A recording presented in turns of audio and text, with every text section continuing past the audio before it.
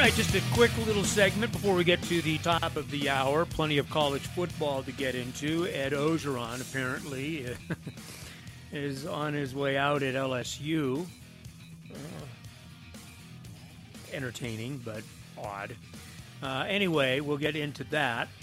And Shockers over the weekend had a little close scrimmage. Taylor Eldridge and a few others apparently privy to some of that.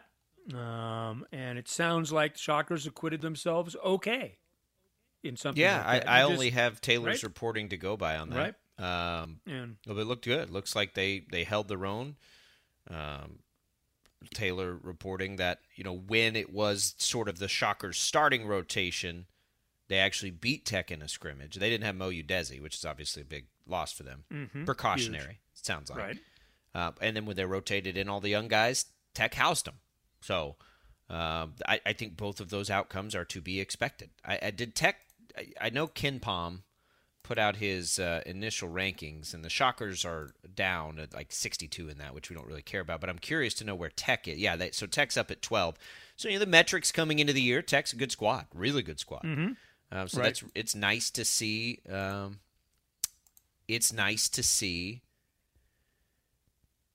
Wichita State hold its own, but I think they're going to do that. I think they're being underrated again, Bruce. I don't know, and I never want to sound like a homer because obviously we're closer to the Shockers. I just can't figure out the lack of love considering Etienne came back and they returned to other key, really experienced players in Udeze and Dennis with good transfers and talented young players that everybody saw last year anyway.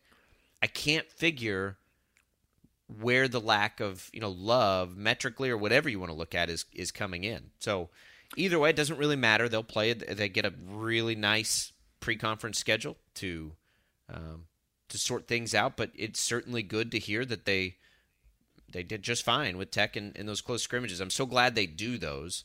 Those with Oklahoma State were so valuable. We know for them in the past. And the better the team, for all the new faces, not just the freshmen, but any transfers coming in, It's like, okay, this is more like what it's going to be like. So let's get a good, clean look at what you can expect and what you can bring to the table. And it sounds like the transfers and Quay Grant and Pleasant were good.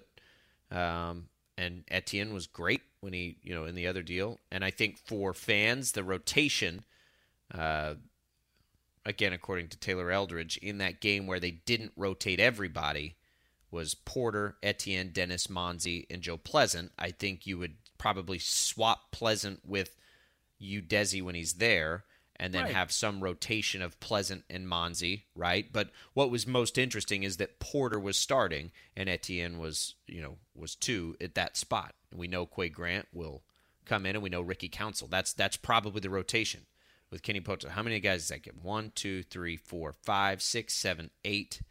Udeze makes 9. That's probably the rotation, unless one of the freshmen That's about the number that you want. You probably don't want to have to juggle too much more than that. I think a reasonable expectation is a team that is very relevant at the top of the leaderboard in the American. So a team that should or could compete for a conference championship. That seems logical to me, considering that they are defending with 3 pretty key guys that contributed mightily to hanging a banner a year ago, and a team that should be an NCAA tournament team. Is that too much to put on this team right now? I don't think so. No, not at all. I think you got a top 3 finish in the conference, make the NCAA tournament. It's that simple. Right. I think that's a very reasonable expectation for this basketball team and this basketball program. So anyway, all right, when we get back, let's get into a little bit of college football. How disappointing was Kansas State? How disappointing has Kansas State been after that really nice start to the season? All of a sudden, they're kind of in retreat, and that's with Skylar Thompson back at quarterback. More of the same at KU, and an interesting weekend again in college football. That as we continue here, Sports Daily on the Sports Station, KFH.